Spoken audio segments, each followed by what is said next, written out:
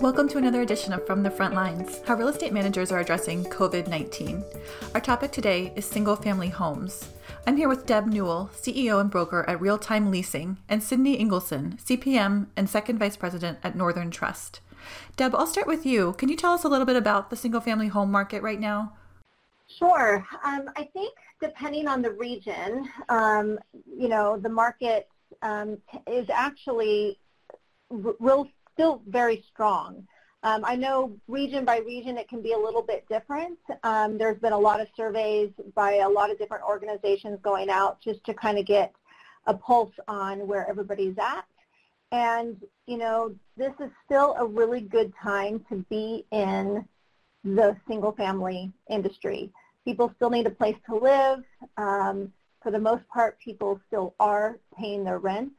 And I think if everyone had their policies and procedures and processes in place, this is still a very good time, and it's still on the rise in some of the markets. And Sydney, are you seeing the same thing in the single-family home market in your region? Yeah, so I actually would also mimic what Deb has said. I specifically am out of the West region area, and the markets are still holding strong, amidst even COVID going on right now. Tenants are still, for the most part, paying their rent in the single-family sector, and in terms of sales and purchases, those numbers are still staying strong with any type of, transaction on the single-family residence side. And Sydney, what impacts have you seen COVID-19 have in the single-family home market? Yeah, I would say there's definitely been a large impact on the commercial side for real estate. However, with the residential, there have been a couple tenants that will ask for some rent relief or will ask for a delay in rent payment, of which, is dependent on a case-by-case basis and what, material information they have. But luckily, cities have, laws in place that basically structure how a landlord can respond to that. So, we heavily rely on those ordinances and laws and, just deal with it on a case-by-case basis. But luckily, we have not been heavily impacted. And Deb, are you seeing something similar? Yes, I do. I do agree with what she has said, and it's interesting because we're very fortunate that I think we had some of these acts in place that were done, the CARES Act, and then some executive orders by individual governors of states. That has, I think, that response has actually been very positive, and even some governors, like we're in the Midwest, and some governors went so far to, in addition to the executive order, tell the tenants out there, hey, rent is still due, and if you can, pay rent, and if not, please work with your landlord or property management company. And I think that message has been well received because we have found that we weren't that heavily impacted. In fact, I think we had more people pay rent because of the unknown that could be happening. So it was almost out of fear that I think people paid because they realized they still need a place to live. So it's really all about the narrative and the delivery of the narrative and how people then are being affected by, by COVID and anything else going on. But I think if the communication is clear and it's open, landlords, property management companies are all working really hard to have rent paid, to have, their clients' proceeds received. But I do agree, the commercial and even multifamily industry, apartment complexes in some areas did take a little bit of a harder hit than maybe the single-family residential area.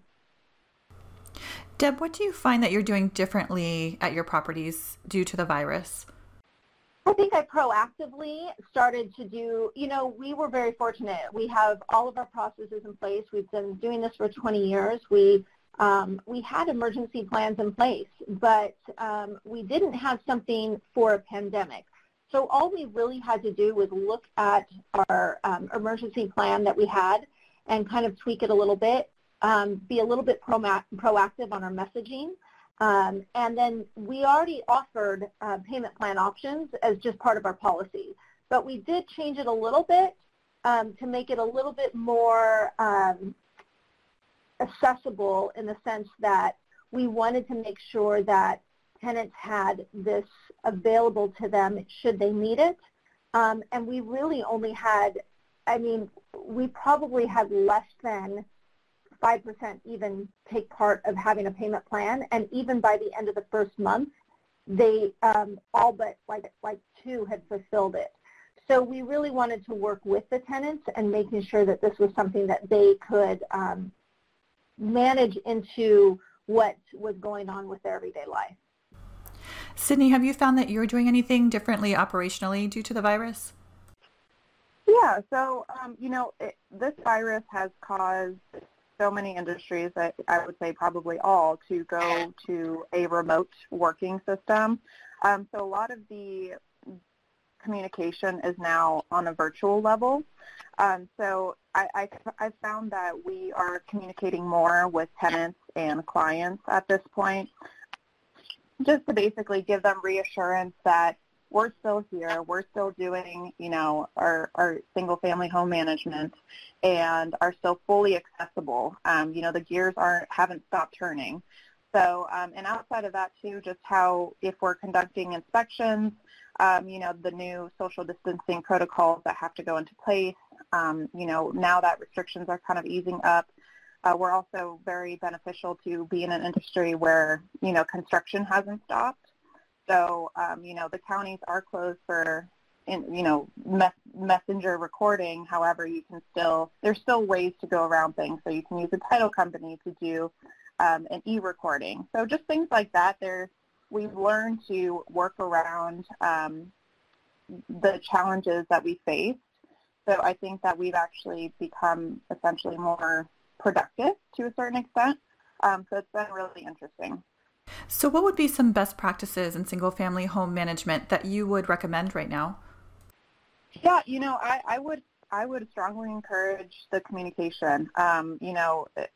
Always reaching out to, again, clients and tenants, letting them know that you're there. I have a list of the assets I manage, and I, kind of on a daily basis go down the list to see if there's any type of status update on that particular asset.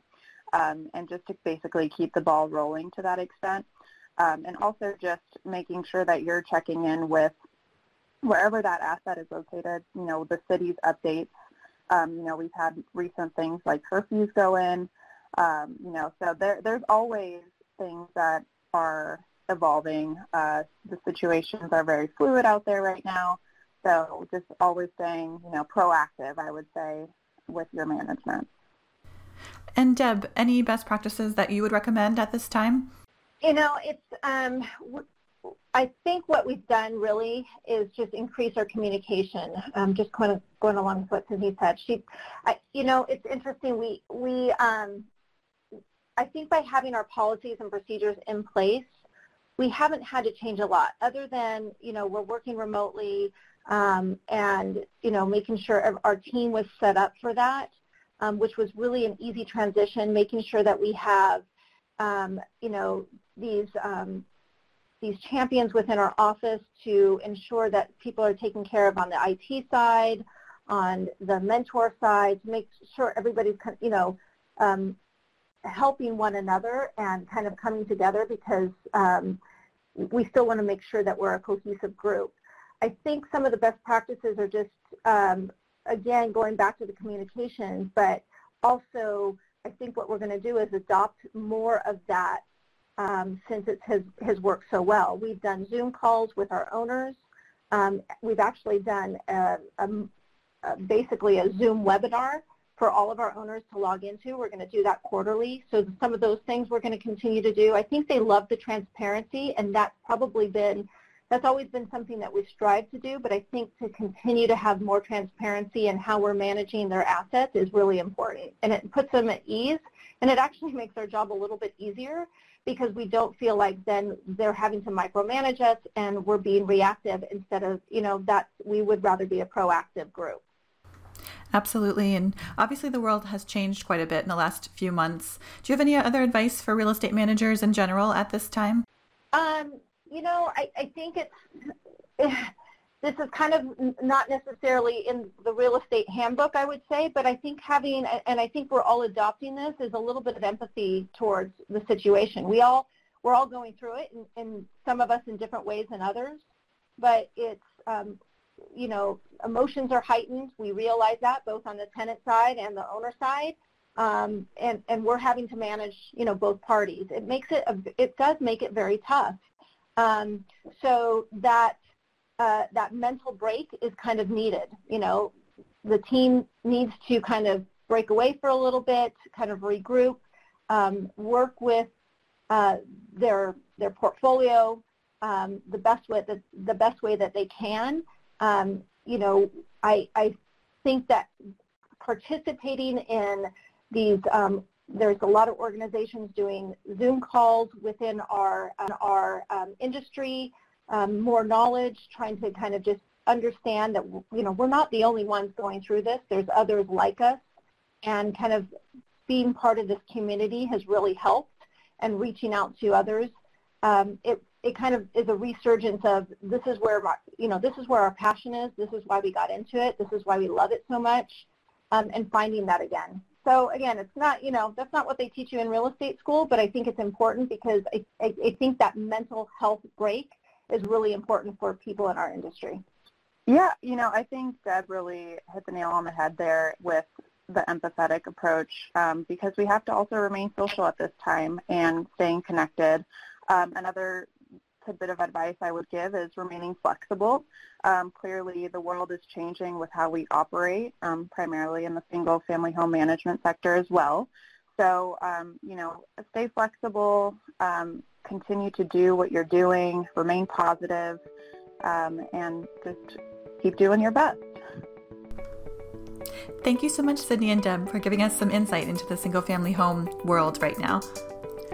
Please continue to visit IREM.org, where you'll find our page dedicated to providing updates and resources to support real estate managers in making informed decisions during this time. That's IREM.org.